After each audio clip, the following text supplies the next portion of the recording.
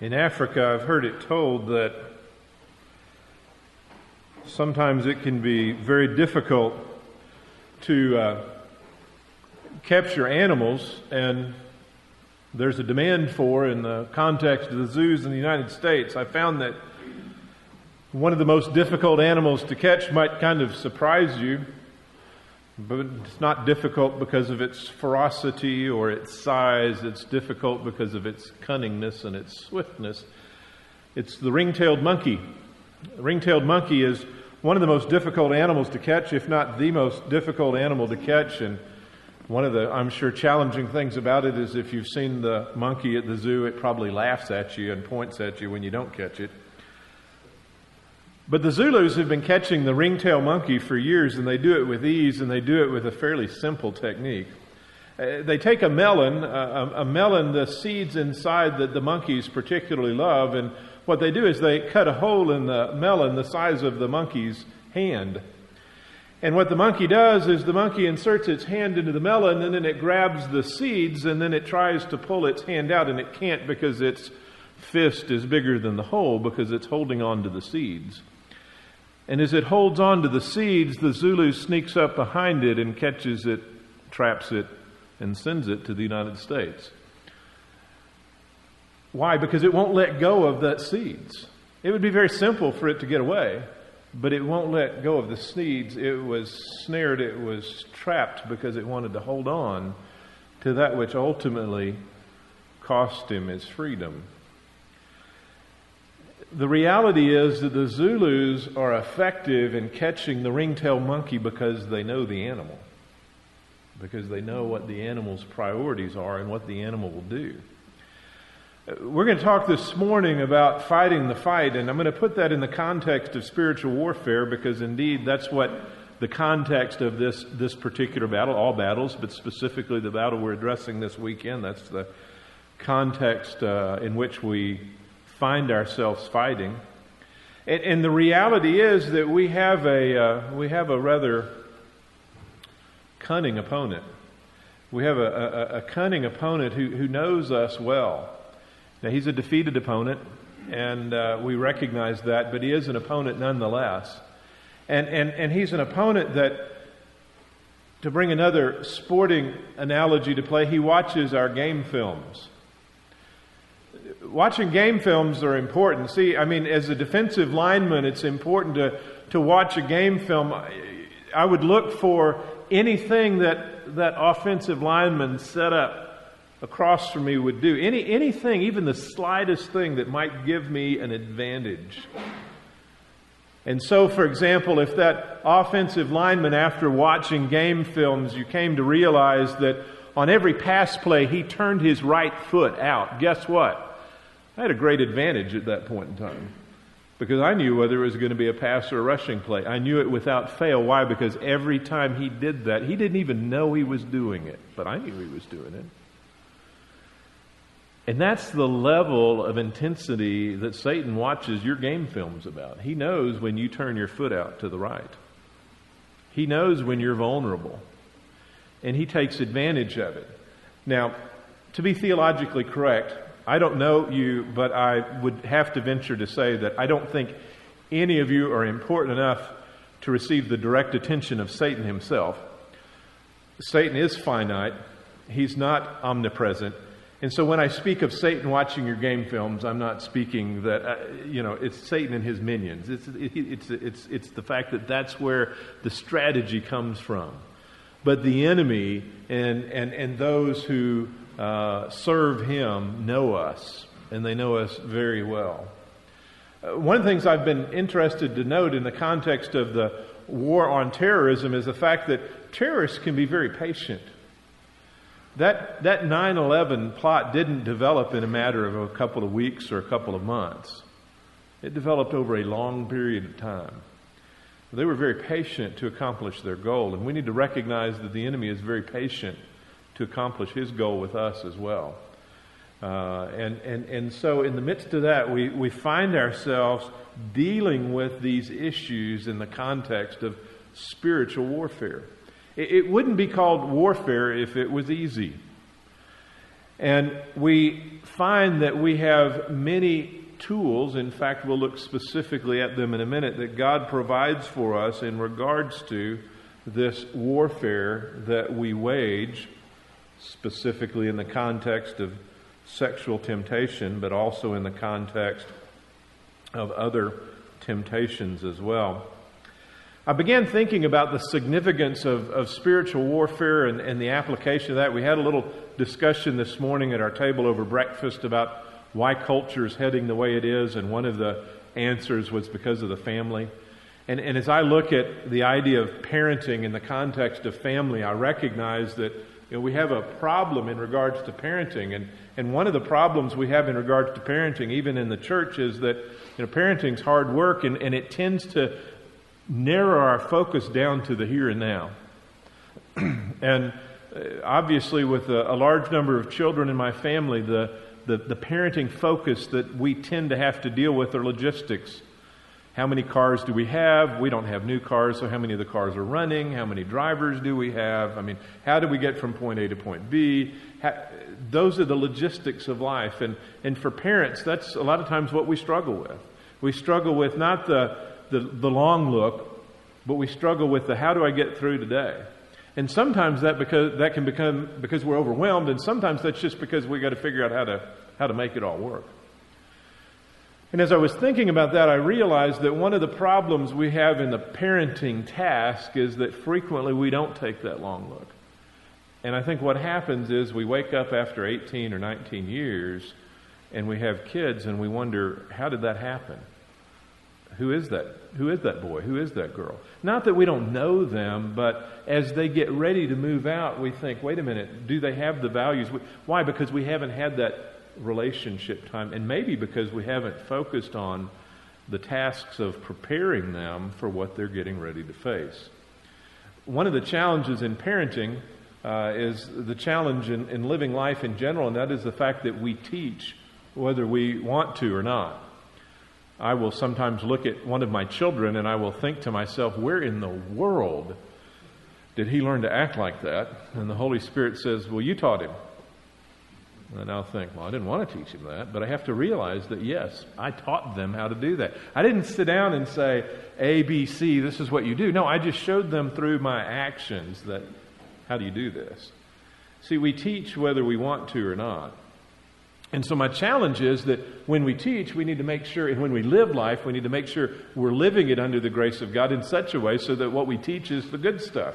It's the stuff that God wants us to teach.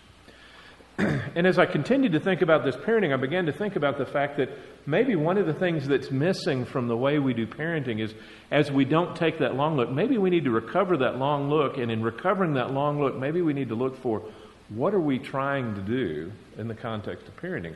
And I began thinking about this issue of spiritual warfare, and I began thinking about the biblical perspective of warfare, of warriors, of soldiers in the New Testament, of the mighty men in the Old Testament. There's a significant aspect to that idea of warrior in the context of Scripture. And I began thinking that in essence, really what God has given us as parents is He's given us an extended time of boot camp for our children. We basically have about 18 years to prepare our kids for battle. And the problem is that most of the time we don't realize that that's what our task is, because we're so busy in the day-to-day tasks of changing diapers at the young end or getting everybody where they need to go at the older end that we miss the big picture and the ultimate goal of what God has called us to do as parents, to prepare them for battle. And one of the problems in the midst of that, too, is that we tend to minimize the significance of the enemy. We tend to not take the enemy real seriously. In fact, many of us in parenting, our focus is, well, let's see how close you can get to the enemy and survive. Well, it's just an R-rated movie. It's not that big of a deal. How close can you get to the enemy and survive? And if we don't define to our children who that enemy is and what his schemes are, and we don't teach them the weapons that God has provided to deal with that enemy, then we're going to have children who what? Who aren't going to be effective in battle. Who aren't going to be prepared for battle. And so out of that, I began developing some teaching that, Lord willing, the next year or two will turn into a book that has to do with warfare parenting. Now, some of you are not parents. Well, that's okay, because the emphasis of what we're teaching and what I'm discovering in the midst of this perspective applies to all of us, whether we're parenting in the context of training our youth and children for warfare, or whether we're ourselves preparing for warfare, either as parents or non-parent singles. It has application. And one of the things that we have to keep in mind, I'd say foundationally to what we're dealing with, is that spiritual warfare is real. And I think too often we fall into, C.S. Lewis talks about two equally ineffective extremes in regards to spiritual warfare: the devil under every rock extreme, or the devil doesn't exist extreme. And for most Baptists, what we do is we say we believe in spiritual warfare, but we act as if the devil doesn't exist. We minimize and we act as if it really doesn't happen. Why? Because we're afraid that if we were to in any way talk about or deal with spiritual warfare, we'd become charismatic, and that would be terrible. But the reality is we can actually deal with what Scripture teaches in regards to spiritual warfare without going down the charismatic pathway. But the reality is that spiritual warfare is real. There's both a battle within and a battle without. There's a battle inside us, and we'll talk a little bit about that in a minute, because sexual sin starts with the temptation in the mind. So we're going to look at how we deal with that in a minute, biblically. But there's also a battle that rages outside of us as well. The enemy does attempt to trip us up in any way that he can. So what I want to challenge you to begin thinking about today is that idea of taking warfare seriously from a perspective of training. And that training first dealing with training us, and then dealing with training those that we minister to. Again, in the context of parenting, training our children, in the context of ministering to others. If you're not a parent, or even if you are, how can we train them? How can we prepare people to take seriously the context, the battle in which we are indeed living?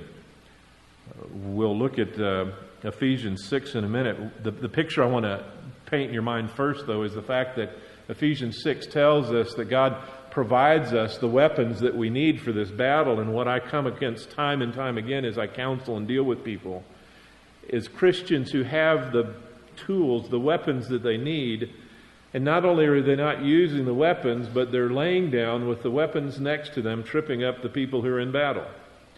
That's the picture I think we have to deal with in the contemporary church today, is not only do we have people who aren't accessing the weapons that God's provided for them, but they're actually hindering those that are attempting to.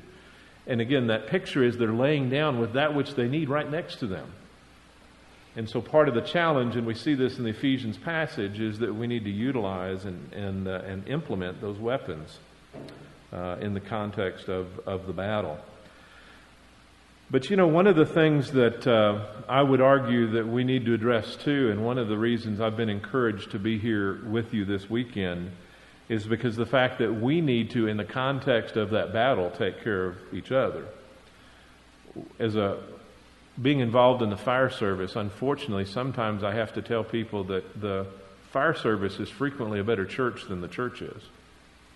Sometimes it's hard to go do evangelism with firefighters because of the fact that they get this idea of family and body and cooperation and working together a lot better than we do.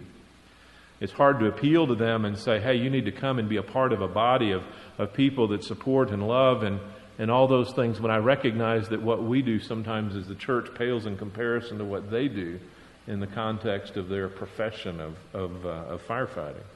The reality is that one of the mottos or emphases of the service, and one of the Marines that was interviewed for an article that I read, he said, the thing we do extremely well is we take care of each other. And I would argue that sometimes one of the things the church does extremely poorly is taking care of each other. Either because we're afraid to ask the questions, we're afraid to be there and hear what people have to say, or we're not in relationship with them at all in the first place. And the effective way for us to be in the context of being prepared for and effective at battle is to take care of each other. In 2003, Major General Mattis of the Marine Corps gave a speech. And I want you to just think a little bit about this in the context not of what he was dealing with, but in the context of the subject matter of what we're addressing today. Because I would venture to say that most of us have not thought about dealing with sexual temptation and sin from a perspective similar to what Mattis says to his troops. I would say that we haven't thought about dealing with life from that perspective. But as I read this and thought about this, it had quite an impact. He said, for decades, Saddam Hussein has tortured, imprisoned, raped, and murdered the Iraqi people, invaded neighboring countries without provocation, and threatened the world with weapons of mass destruction. The time has come to end his reign of terror. On your young shoulders rest the hopes of mankind. When I give you the word, together we will cross the land of departure, close with those forces that choose to fight and destroy them. Our fight is not with the Iraqi people, nor is it with members of the Iraqi army who choose to surrender.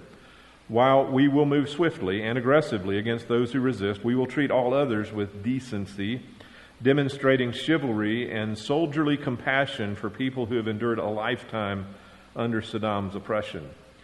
Chemical attack, treachery, and the use of innocent as human shields can be expected, as can other unethical tactics. Take it all in stride. Be the hunter, not the hunted.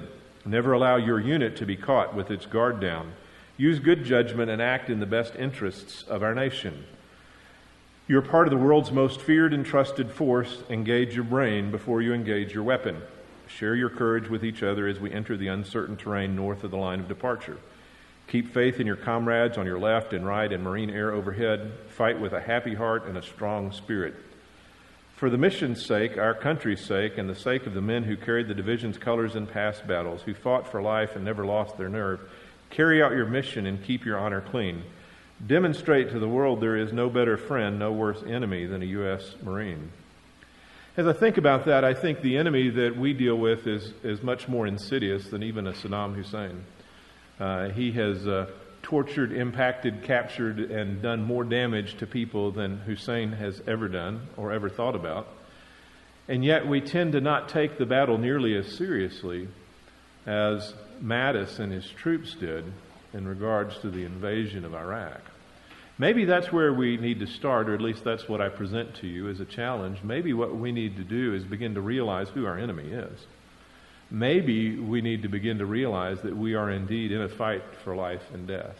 Maybe we need to realize that the way we fight this battle has an impact, not just on our individual lives, but on the lives of every man in this room, and the lives of our families, and the lives of our communities as well. Maybe as we begin to recognize that, we'll take this perspective of training and preparation a little differently. And as we begin to look at it a little differently, maybe we'll begin to be even more motivated to be effective in this battle. And to realize that if the enemy can take each of us out individually through the temptation towards sexual thought or sexual impurity, it's obviously going to have an impact on the battle. Because we're not going to be effective as a fighting force if we're hindered from being able to do the work of a soldier. As I thought about this, again, in the context of parenting, I thought, so how are soldiers trained? Well, soldiers are trained to do a number of things, and many of them seem pedantic and redundant and ridiculous and painful. And why are they trained that way? Well, they're trained that way because the focus of the training isn't the training itself. The focus of the training is the battle to come. And so soldiers are trained that when they are given an order, they're to obey the order. I've not been in the military, but I have been in the fire service, and in the midst of that, I see a lot of parallels there. There are many things in the context of that fire training that I might not have particularly wanted to do. I don't know about you, but I'm not a real fan of ladders. But nevertheless, I climbed ladders. Not only did I climb ladders and get on the roofs that I didn't feel particularly comfortable with, but there was this joy of going up a ladder on a stick or a truck. And not only did I not have a building to look into, but as you were going up, I mean, there was literally nothing under you. That's kind of a disconcerting experience. But and it sways. For those of you who haven't been on one of those things, it sways. It's not like it's a stable thing you're walking up, but it kind of sways in the wind. And so, but why did I do that? Because the ultimate goal was to be an effective firefighter. I did what I was uncomfortable with. I did that which was difficult for me. I did it because it was part of reaching the goal of being able to be effective in that which I was called to do in regards to that fire service. Sometimes it was tiring, stressful, repetitive. It was demanding, and certainly in the context of the military, those things are even more true. Sometimes it's demeaning, but it's for a greater good. Why are soldiers taught immediate obedience? Why are they taught respect? Because of the fact that there's going to come a point in time where in battle, if they're not immediately obedient, they or somebody else could lose their life. And so as I began thinking about that in the context of parenting and in the context of what we're dealing with here, I'm thinking maybe we need to adapt more of that men of valor, that warrior, that soldier perspective in regards to how we deal with life, how we deal with the training to accomplish that which God wants us to do. And if you're wondering about the significance of this in a parenting context, just think about the last time you were at a grocery store. Because I can almost guarantee you the last time you were at a grocery store, you saw a very common thing. And what you saw was an interaction between a parent and a child. And I don't know exactly what that interaction revolved around, and I don't know exactly what aisle it was on, but here's what it looked like. I want, give me, something to that effect, and the parent saying, no, you can't have it. And the child, of course, immediately saying, yes, ma'am, settling down and everything was fine. Okay, no, if you saw that, you've been to a different grocery store than I've been to. But no, the child escalates and says, no, I want, and depending on the age of the child, and sometimes not even depending on the age of the child. I've seen some very old children throw temper tantrums in grocery stores, but frequently based on the age of the child, it's either a logical word argument or it's a temper tantrum or whatever, and it escalates and it continues, and I feel uncomfortable because I want to spank the child, and I leave. I go to another aisle. To avoid it. And even though I avoid it, here's what I often find out is that when I go to the checkout stand, guess what the child has? Right. The cookies or whatever it was they were arguing right there in the basket, or even more likely in their hand. No, you can't have it. No, you can't have it. No, you can't have it. And somewhere between when I got uncomfortable with the 27 no's and checkout, what do they have? Just what they wanted. Okay. And guess what? That doesn't serve us well for life. I mean, it doesn't serve us well for those of you that have jobs. It doesn't serve you well just for the general workforce. But it certainly won't serve us well for the Christian life. And in case you haven't noticed, that interaction is not just limited to non-Christian parents and non-Christian children. It happens within our camp as well. Why is it important to teach children to obey their parents? Because if children can't obey their parents whom they can see, how can they ever obey God whom they can't see? And so I would present before you that as I developed this, I thought it's important for us in the context of parenting, and I would argue it's important for us in the context of fighting the fight in regards to sexual temptation, to garner some things and emphasize some things that we see in the context of the training and preparation of soldiers. And I've developed 5 of those things that I think are important.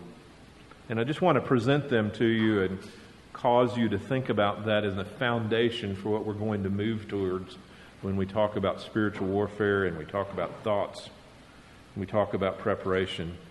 The first one of those is the idea of honor. The idea of honor. Again, in the context of parenting, it's significant. We certainly see the emphasis in Ephesians 6 to honor father and mother. The root of the Hebrew word is heavier. The idea is to place weight or to give weight to something or someone. And so that idea of honoring is we're giving weight, we're giving precedence to someone else. And the reality is that all of us, in the context of being soldiers for Christ, of being the warriors that God calls us to be, we need to be men of honor. We need to honor our wives. We need to honor our children. We need to honor those in spiritual authority over us. We need to honor those in the political arena. Why? Because they're good leaders? No, because God calls us to honor them. Because that's what God's desire is, and we see that clearly in Romans 13. Last year about this time, I had the opportunity to be in West Texas. I ended up being the incident commander for the Texas Line of Duty Death Task Force for the memorial service for the 12 firefighters that were killed in the explosion there. I came in on a Monday morning. I'd been there, got there Thursday after the explosion on Wednesday. Was there involved with the removal of the bodies from the hot zone and a number of other things Thursday night. In the process of planning this memorial service, we were going to do it at Baylor, and so Monday morning we went to Baylor to see the facilities and begin to plan this memorial service. And as I pulled into the parking lot and began to walk inside, one of my honor guard commanders came out and said, we just found out that the President's going to be here and the advance team will be here this afternoon to begin planning for the President to be here at the memorial service. Well, my Monday and my week was dramatically changed because all of a sudden things began to look a little different. And in the midst of things beginning to look a little different, I found out a number of things. One of the things I found is that I struggle with fear of man. Proverbs 29:25 says, the fear of man brings a snare, but he who trusts in the Lord will be exalted. I like to be liked, I like to be praised, and I struggle with that in the midst of God kind of bringing some of those struggles to bear. Even last year, I had the opportunity to say no to the White House 5 different times, so I thought, okay, I got this fear of man thing down. So got a little bit of a victory in the midst of that as I advocated for our families and some of the things that needed to happen in the midst of that memorial service. But some of you may know the significance of challenge coins. Many of you don't. But in the context of the military, a challenge coin has 2 different functions. Within the function of a unit, the challenge coin is primarily given to those who do a good job. It's an attaboy kind of thing, and it's a unit-specific challenge coin. And so in the midst of that challenge coin, if the commanding officer, NCO, whatever says you've done it, you get this challenge coin, and you're supposed to carry it all the time. And at any point in time, if you're out, you can take your challenge coin out and you can tap it on the bar, and everybody's supposed to produce their challenge coin. If you haven't gotten one, you don't get to play the game, but if you've gotten one and you don't have it, you have to buy drinks for everybody. So that's one part of the morale of challenge coins for unit-specific challenge coins. The other challenge coins are rank-based challenge coins. And the rank-based challenge coins mean that as you interact with somebody who has rank within the context of the military, they have their challenge coin. And if you collect that challenge coin, the other way that challenge coins can be used, same context, I can pull out a challenge coin, wrap it on the bar, and you pull out your challenge coin, and if my rank outranks your rank, then you have to buy me a drink. And so that's the perspective of challenge coins in regards to rank. Well, I had the opportunity in the midst of this memorial service to spend some time with President Obama, and I got a presidential challenge coin from Obama.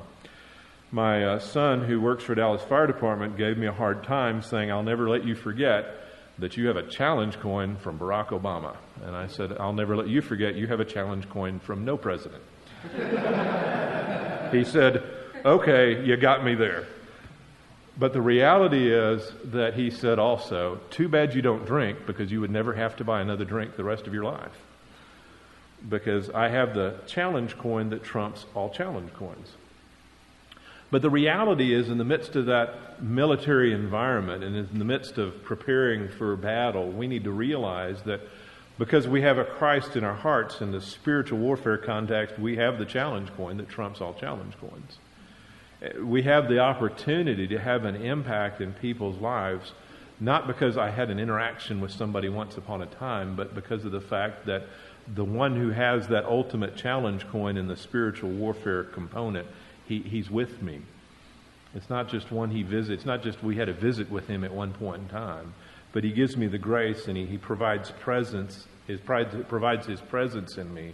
And in the midst of that, what he calls me to do is to give honor to whom honor is due. And it's not because we like them necessarily or agree with them, but we have to give honor. And so if we want to be effective, I would argue at being good soldiers in the context of dealing with sexual sin and temptation, we need to recognize and train in regards to honor. Second is authority. We need to recognize and respect and submit to those who are in authority. And again, that goes back to my grocery store illustration. That's very important for us to teach in the context of our families. It's very important for us to recognize, though, in the context of the other relationships we have. Well, so why is that important in the context of this issue with sexual temptation? Because if you don't listen, again, to the authorities and respond to the authorities whom you see and interact with day in and day out, it's going to be that much easier for you not to listen to and respond to the authority, the God of the universe, who has the control of your life when he says, don't do that. Don't go there. Well, I won't go very far. Or I won't stay very long. If we don't recognize and respond to and submit to the authorities God's given us in our life, we're not going to do it you can't pick and choose. Well, I'll accept this authority today and that authority tomorrow, or this authority and not that authority. We have to respond to God-ordained authority. Obedience is the third thing when I think about training for warfare, the training of a soldier. Immediate, unquestioning obedience is taught to soldiers. And we need to have that. We need to recognize that when God calls us to do something, we need to be obedient. And there's so many things that he calls us to in his word. As you read Psalm 119, what a great example of a man who is passionately in love not only with God but his word. But that obedience is significant. And the reality is that sometimes we're going to have to continue to work on obedience. And I mentioned the two words in 1 Thessalonians 5:16. Rejoice always. If you want some practice at training yourself for obedience, put those two words front and center in your life for the next 10 or 15 years. Rejoice always. It doesn't say rejoice always except, but rejoice always. And in that context of obedience to God's word, we learn how to be obedient to those in authority as well. Discipline is the fourth thing. The discipline and instruction of the Lord, having spiritual disciplines, being a disciplined man or woman becomes important as well, and that certainly has direct application to what we're dealing with in this area. The discipline of knowing what you can and can't touch, look at, be involved with. That discipline is very important. We'll talk, when I wrap up here in a few minutes, we'll talk about practical ways that we can prepare ourselves for this battle. And part of it has to do with discipline. To make commitments before. The bottom line is the time to decide whether you're going to go out to lunch by yourself with a woman who's not your wife is not when the opportunity presents itself. That's not the time to do it. That's the time to be disciplined about the decision and a commitment that you've already made. It's not the time to try to figure out whether, hey, I guess this would be okay. So discipline is important. And then the final thing is courage. Courage. Because the bottom line is that if you're going to take a stand for God in the context of living a life in today's culture, it's going to take courage. There are going to be invitations that you're going to have to turn down. There are going to be places when you find out that you're going that you may have to call a cab to get a ride home from. It's going to take courage to take a stand against different people in your life who are taking you to places that maybe, who knows, fine for them. They may claim to be Christians. They may take offense. You're just holier than thou thinking you can't come to this place with me.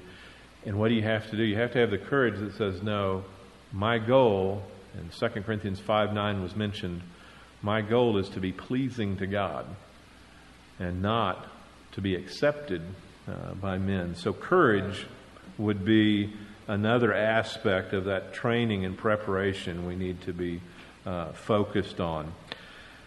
Let's look at Ephesians chapter 6. Ephesians 6 is the contains the foundational New Testament teaching in regard to spiritual warfare for us today. And we learn a number of things from the verses that Paul includes as he wraps up his letter to the Ephesians, beginning with verse 10 of chapter 6. He says, finally, be strong in the Lord and in the strength of His might. And so again, if we say it once, we'll say it 100 times this weekend because it's so significant.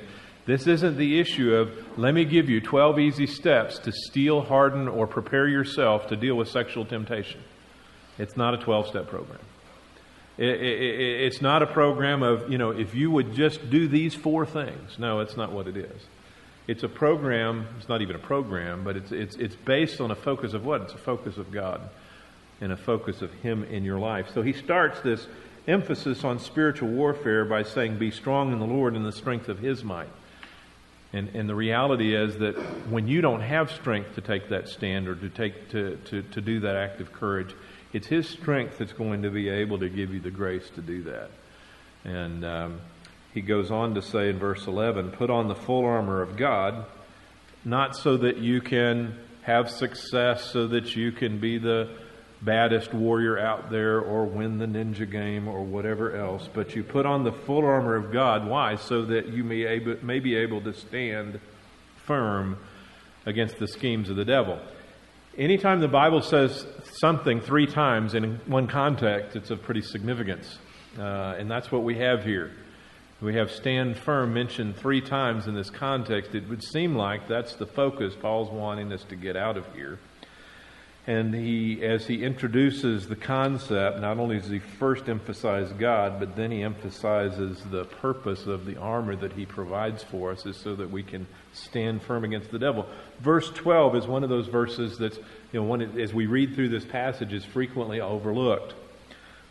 In fact, actually, 10, 11, and 12, frequently when people start talking about the armor of God, they start with verse 13. No, you've got to go back and start for what I just mentioned. You start with 10 and 11, but 12 is significant as well. Why? Because it reminds us who the struggle is against. The struggle is not against someone that doesn't like what we're doing. The struggle is not against flesh and blood, but against the rulers, against the powers, against the world forces of this darkness, against the spiritual forces of wickedness in the heavenly places. He goes on to say, therefore, take up the full armor of God, that you may be able to resist in the evil day, and having done everything, to stand firm. There's the second time. In case you missed it the first 2 times, stand firm, therefore. And so the significance is, get up, put on the armor of God, and stand. Quit laying down on the battlefield. And he goes on to explain, having girded your loins with truth, and having put on the breastplate of righteousness, and having shod your feet with the preparation of the gospel of peace, in addition to all, taking up the shield of faith, with which you will be able to extinguish all the flaming missiles of the evil one. So He doesn't just give us weapons, He gives us effective weapons. And take the helmet of salvation and the sword of the Spirit, which is the Word of God. And so that discussion we had a little bit this morning is, how do we effectively deal with and minister to people who are struggling? With Scripture. And that's the reminder here as well. With all prayer and petition, verse 18, pray at all times in the Spirit, and with this in view, be on the alert, with all perseverance and petition for all the saints. Interesting, we look at this. We start with God, we end with God in prayer here in verse 18.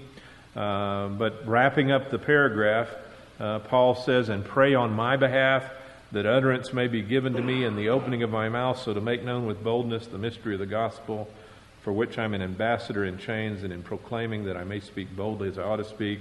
One of the biggest hindrances, I would argue, to evangelism is today is that we're not praying for each other for boldness. I figure if Paul, who's in prison for sharing the Gospels, one prayer request to the Ephesians is, pray for me for boldness to share the gospel, maybe we need to do the same. And maybe if we pray for each other in this context more for boldness to be able to share the gospel, if God's men were more about being bold in sharing the gospel, maybe there wouldn't be as much of an opportunity to fall in the temptation of sexual sin because we're focused on the things of God.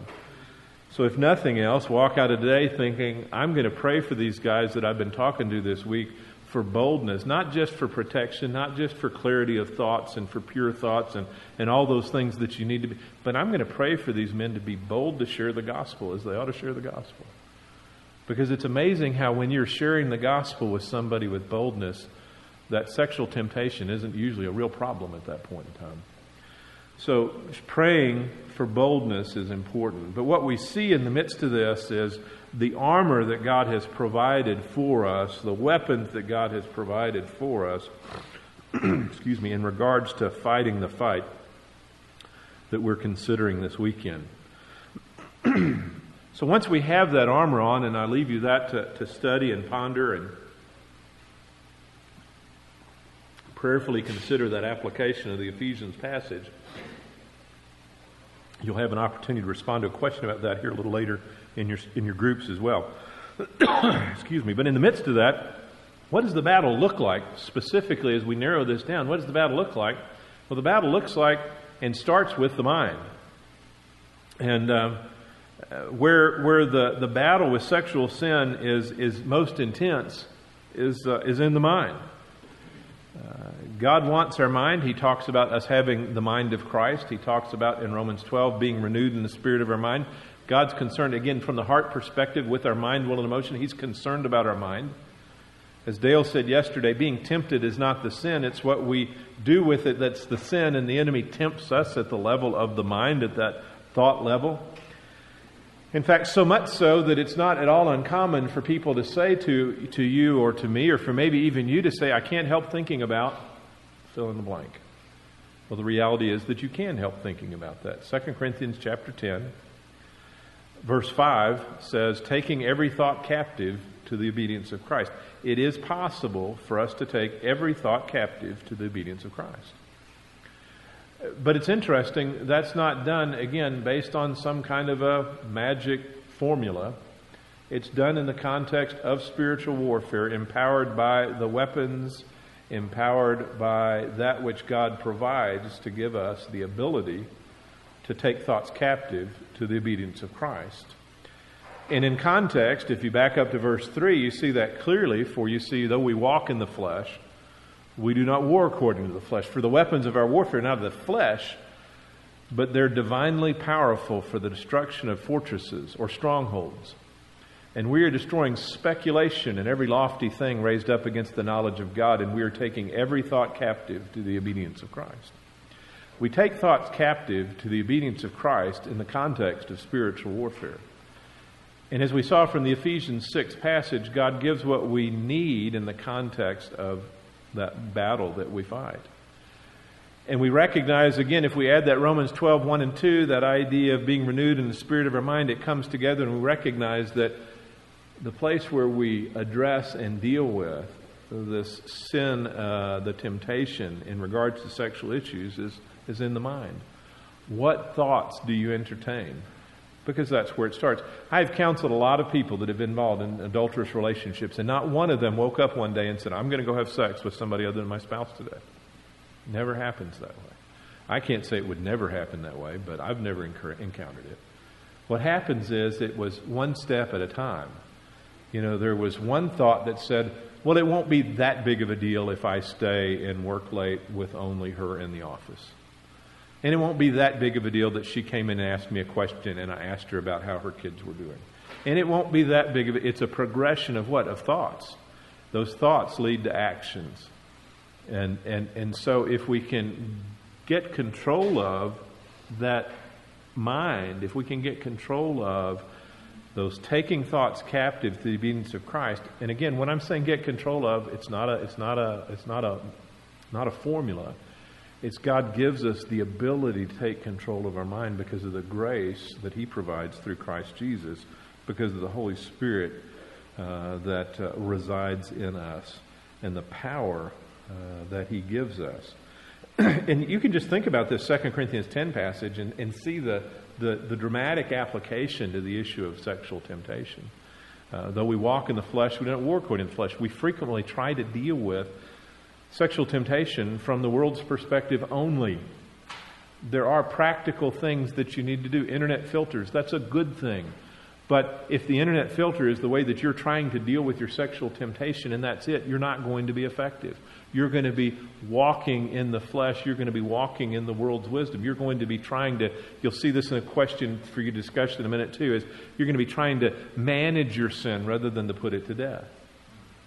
I dealt with a man who had been involved in a lot of addiction recovery programs. He was involved in Celebrate Recovery and a leader, and he was back into pornography again, even as he was a leader in 2 of these groups. And as I was talking with him, I listened to him, and what happened was that he had all these things in place, everything in place to keep him doing the right thing.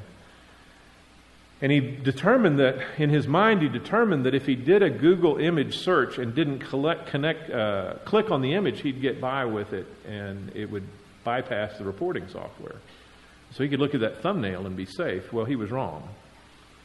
And for the first time in his battle, so-called, with this issue, his wife actually found out that he had been involved in pornography before he knew she was going to find out. Because, see, in the past, he'd always managed things. He'd made a decision that she was going to find out. He's going to go ahead and do it anyway. She was going to find out, and then he would be able to prepare himself for how he would address that. So he would manipulate, and he would work, and he would minimize. But this time he wasn't prepared because he didn't know what was coming. He was walking in the flesh. He was warring according to the flesh, and it didn't work for him. And in the midst of that, as I'm listening to him, I said, you know what your problem is? Your problem is that you're trying to manage your sin rather than put it to death. And I'm not saying that those things you have in place aren't appropriate and important. They are, but the problem is that's what he said something to me that was fascinating. In the context of what we're dealing with, as we think about the mind, as we think about taking thoughts captive, he said, you know what is most significant to me? He said, what used to be most significant to me was the sexualized nature of the pornography. He said, you know what's most significant to me now? Most significant to me now is being able to access it and not get caught. That's where the thrill is for me. And I thought 2 things. I thought, how tragic, number 1. And number 2, I thought, I sure appreciate your honesty. Because, see, what had happened was he certainly wasn't trying to put the sin to death, because he was getting a thrill that was beyond. He'd pretty much seen all that he could see or wanted to see in the pornography side. And now it was, can I get by with it? Can I see a little more without getting caught? And by God's grace, God transformed him. And after a period of time, one of the things that was most telling was the day after we had our last session, he texted me and said, well, the enemy came to me today and said, well, you got through that. Now let's get back to business. And he said, no, I'm not going to do that. But I thought, isn't that interesting? A picture of what we're dealing with in the context of this arena is an enemy who is very patient and who will allow us to go through all the efforts that we want to go to, but then we'll be waiting almost, and in this case, immediately after, saying, okay, now let's get back to business. You've put on the show. You've made people happy. Let's get back to business. We walk according to the flesh, but we do not war according to the flesh. That's the problem. And in the midst of that, we need to change and recognize that the weapons of our warfare are not the flesh, but they're divinely powerful. The idea of destruction of fortresses or strongholds, people who struggle with these sexual issues and these temptations, they're going to tell you, and you can bear witness to this as a struggle in your life, is that, yeah, they are like strongholds. They're fortresses. They need to be torn down in the context of the prominence and prevalence that they have in the mind. We are destroying speculation and every lofty thing raised up against the knowledge of God. In the midst of those thoughts, there's frequently well, I wonder if this woman would, or if this would, or if this, those speculative thoughts. We're destroying speculation and every lofty thing raised up against the knowledge of God. And we're taking every thought captive to the obedience of Christ. I want you to look at one more thing, and then I'll mention just a few practical ways, and you can discuss some more of these. But look with me at Ephesians chapter 4. So far this morning, we've looked at the significance and importance of having the right attitude and the right training mindset in regards to dealing with sexual sin. To look at that training of taking this as seriously in the context of warfare. To look at training even as we might train soldiers in regards to the preparation for dealing with these issues. We've also looked at and considered the perspective of the mind, because that's where this battle rages most significantly. But in regards to the behavior and even the mind as well, we need to recognize that the Bible is not a book of don'ts. The Bible is not a don't do this and don't do that and don't do this. It's not a book of restrictions. It's a book of recognizing the fact that we need to, even as we quit doing something, we need to do something else. But it's also recognizes the significance and importance of no matter how much we in our flesh try to quit doing something and start doing something else, it's not going to be effective. And so we see in Ephesians chapter 4, there are many other examples of this, but to me one of the most concise evidences or presentations, of the biblical process of change in verses 22 through 24. Because the biblical process of change is not stop it or don't. The biblical process of change is put off, be renewed in the spirit of your mind, and put on. And we see that clearly here in these verses, verse 22. In reference to your former manner of life, you lay aside your old self, which is being corrupted in accordance with the lusts of deceit, and that you be renewed in the spirit of your mind, and that you put on the new self, which in the likeness of God has been created in righteousness and holiness of the truth. And so as you come to consideration today of your life, because you may be in a situation where what we've talked about, your struggle may be at that thought level. You may already be doing a lot of what we talked about. Be affirmed and encouraged in that.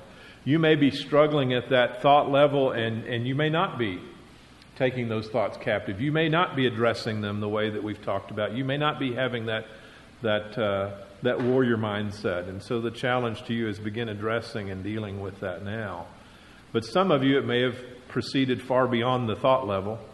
And in that context, as you deal with behavior, not only do you certainly need to acknowledge and change that, but you need to recognize that the process of change is a process of change that includes the power of God to bring about that change, that put off, be renewed in the spirit of your mind, and put on. And so we provide a basis for what that looks like. And obviously that looks like if you're involved in accessing pornography, you need to put that off. You need to recognize that God is going to be the one in regards to that renewal of your mind that's going to bring about a change of mind, a change of purpose, and a change of focus, as well as the power to be able to address and deal with that putting off. And what do you put on instead? Put on the things of God, whatever those may be. It may be Scripture, may be prayer, may be talking to someone else. It's going to be an ongoing process, an ongoing battle. Sometimes that process of putting off, putting on, or taking thoughts captive can be very long term. I had in another context, had a student that came to me. She had been diagnosed when she was 15 years old with obsessive compulsive disorder. She was 27 when she came to seminary. Her obsession was that she had committed the unpardonable sin. And so one of the first things we did is we looked at Scripture to replace and confront the lie that she had come to believe with the truth of Scripture. And while she knew, she was familiar with those things, but to put it in the context of, no, it's not just what you think, and that has some kind of equal value with what Scripture, the truth versus lie. We began dealing with that, and I began to teach her the significance of what we've been looking at this morning, of taking thoughts captive, of putting off and being renewed in the spirit of your mind, and putting on. One of the great things about counseling somebody who has obsessive compulsive tendencies is they're great at memorizing Scripture. She memorized more Scripture than anyone I've ever counseled. It was great. And in her life, because it wasn't just the task, because God was empowering that, the way she had been wired, she was able to effectively use that Scripture. But she came to me after a period of time and she said to me, it seems like all I do every day is take thoughts captive to the obedience of Christ. And I looked at her and said, is that any worse than what you were doing before? And she said, well, no, I guess I hadn't thought about it that way. And so the second question was, is it ever going to stop? And I said, I can't tell you from Scripture that you're going to have to, that the temptations, the thoughts are going to cease. I can tell you based on my experiences, I think they will over time. But the bottom line is, if it's the right thing to do, it's what you do. If taking thoughts captive and addressing them and dealing with that's what God calls you to do, He empowers you, gives you the grace to do it. That's what you keep doing. And in her life, over a period of time, they did lessen. She's been out and in ministry for 15 years now and is doing quite well. But realize that as you begin to address the issues that you're struggling with, using what we're teaching from Scripture and accessing God's grace to be able to deal with it, realize that it may not be a quick fix. You may be taking thoughts captive a whole lot for a long period of time. But it's not any worse than where you're at today or where you were at last week. So keep that in mind. I want to draw your attention. Jonathan mentioned this. I'm going to briefly just share with you the chapter 3 in Heath Lambert's book. He mentions using accountability to fight pornography. He talks about the importance of accountability on page 46. And then he goes through and emphasizes some things that are important about accountability. And the first point he makes is that effective accountability doesn't rely exclusively on accountability. And I think that's very important to consider and to think about, because accountability doesn't make you holy. It just can't depend on accountability itself. There are other resources, weapons that God provides, restrictions that you may need to implement in your life. There are many other things that need to go on. You can't just go through life and say, well, I've got an accountability partner, so everything's going to be fine. The second thing is effective accountability on page 48 is involved early rather than late.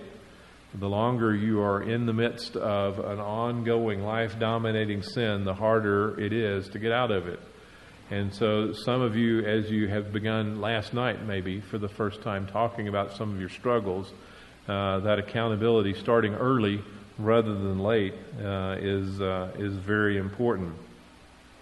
In the midst of this, he plays out a discussion between Steve and Ben and Nathan as they are talking about their sin, and they begin apologetically. Steve, that second paragraph, anticipating the question, he confesses apologetically, I'm like Ben this week, I feel terrible, but I actually looked at pornography 4 times this week.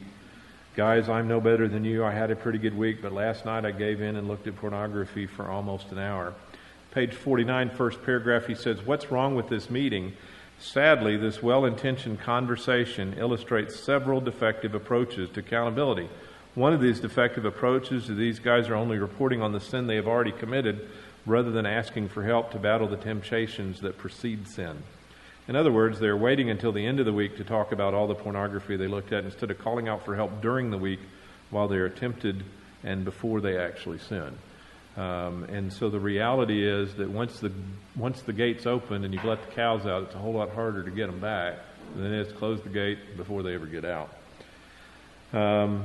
Step 3, he mentions effective accountability involves someone with maturity.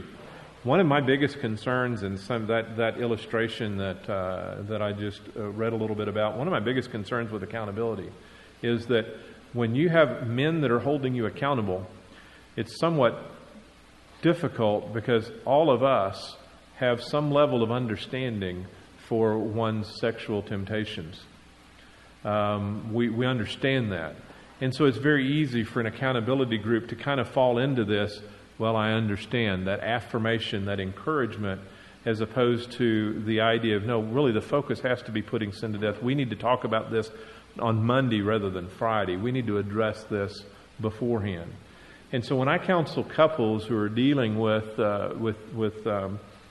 pornography and sexual issues, unless I see a very immature or a non-Christian wife, I will present the idea of the fact that your spouse needs to be your primary accountability partner.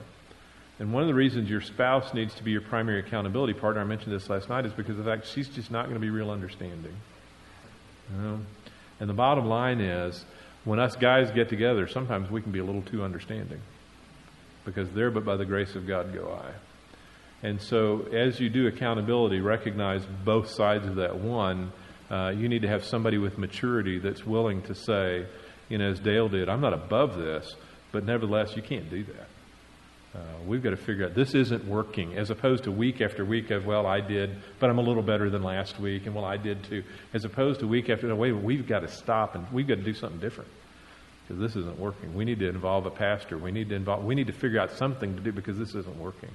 So somebody with some maturity and an ability and a desire to put this to death with you has become very important. Effective accountability involves someone with authority, is 4. And then 5 was mentioned last night as well, and I appreciated the way it was presented using the illustration of how Scripture presents David's sin with Bathsheba. 5 is effective accountability should avoid explicit details.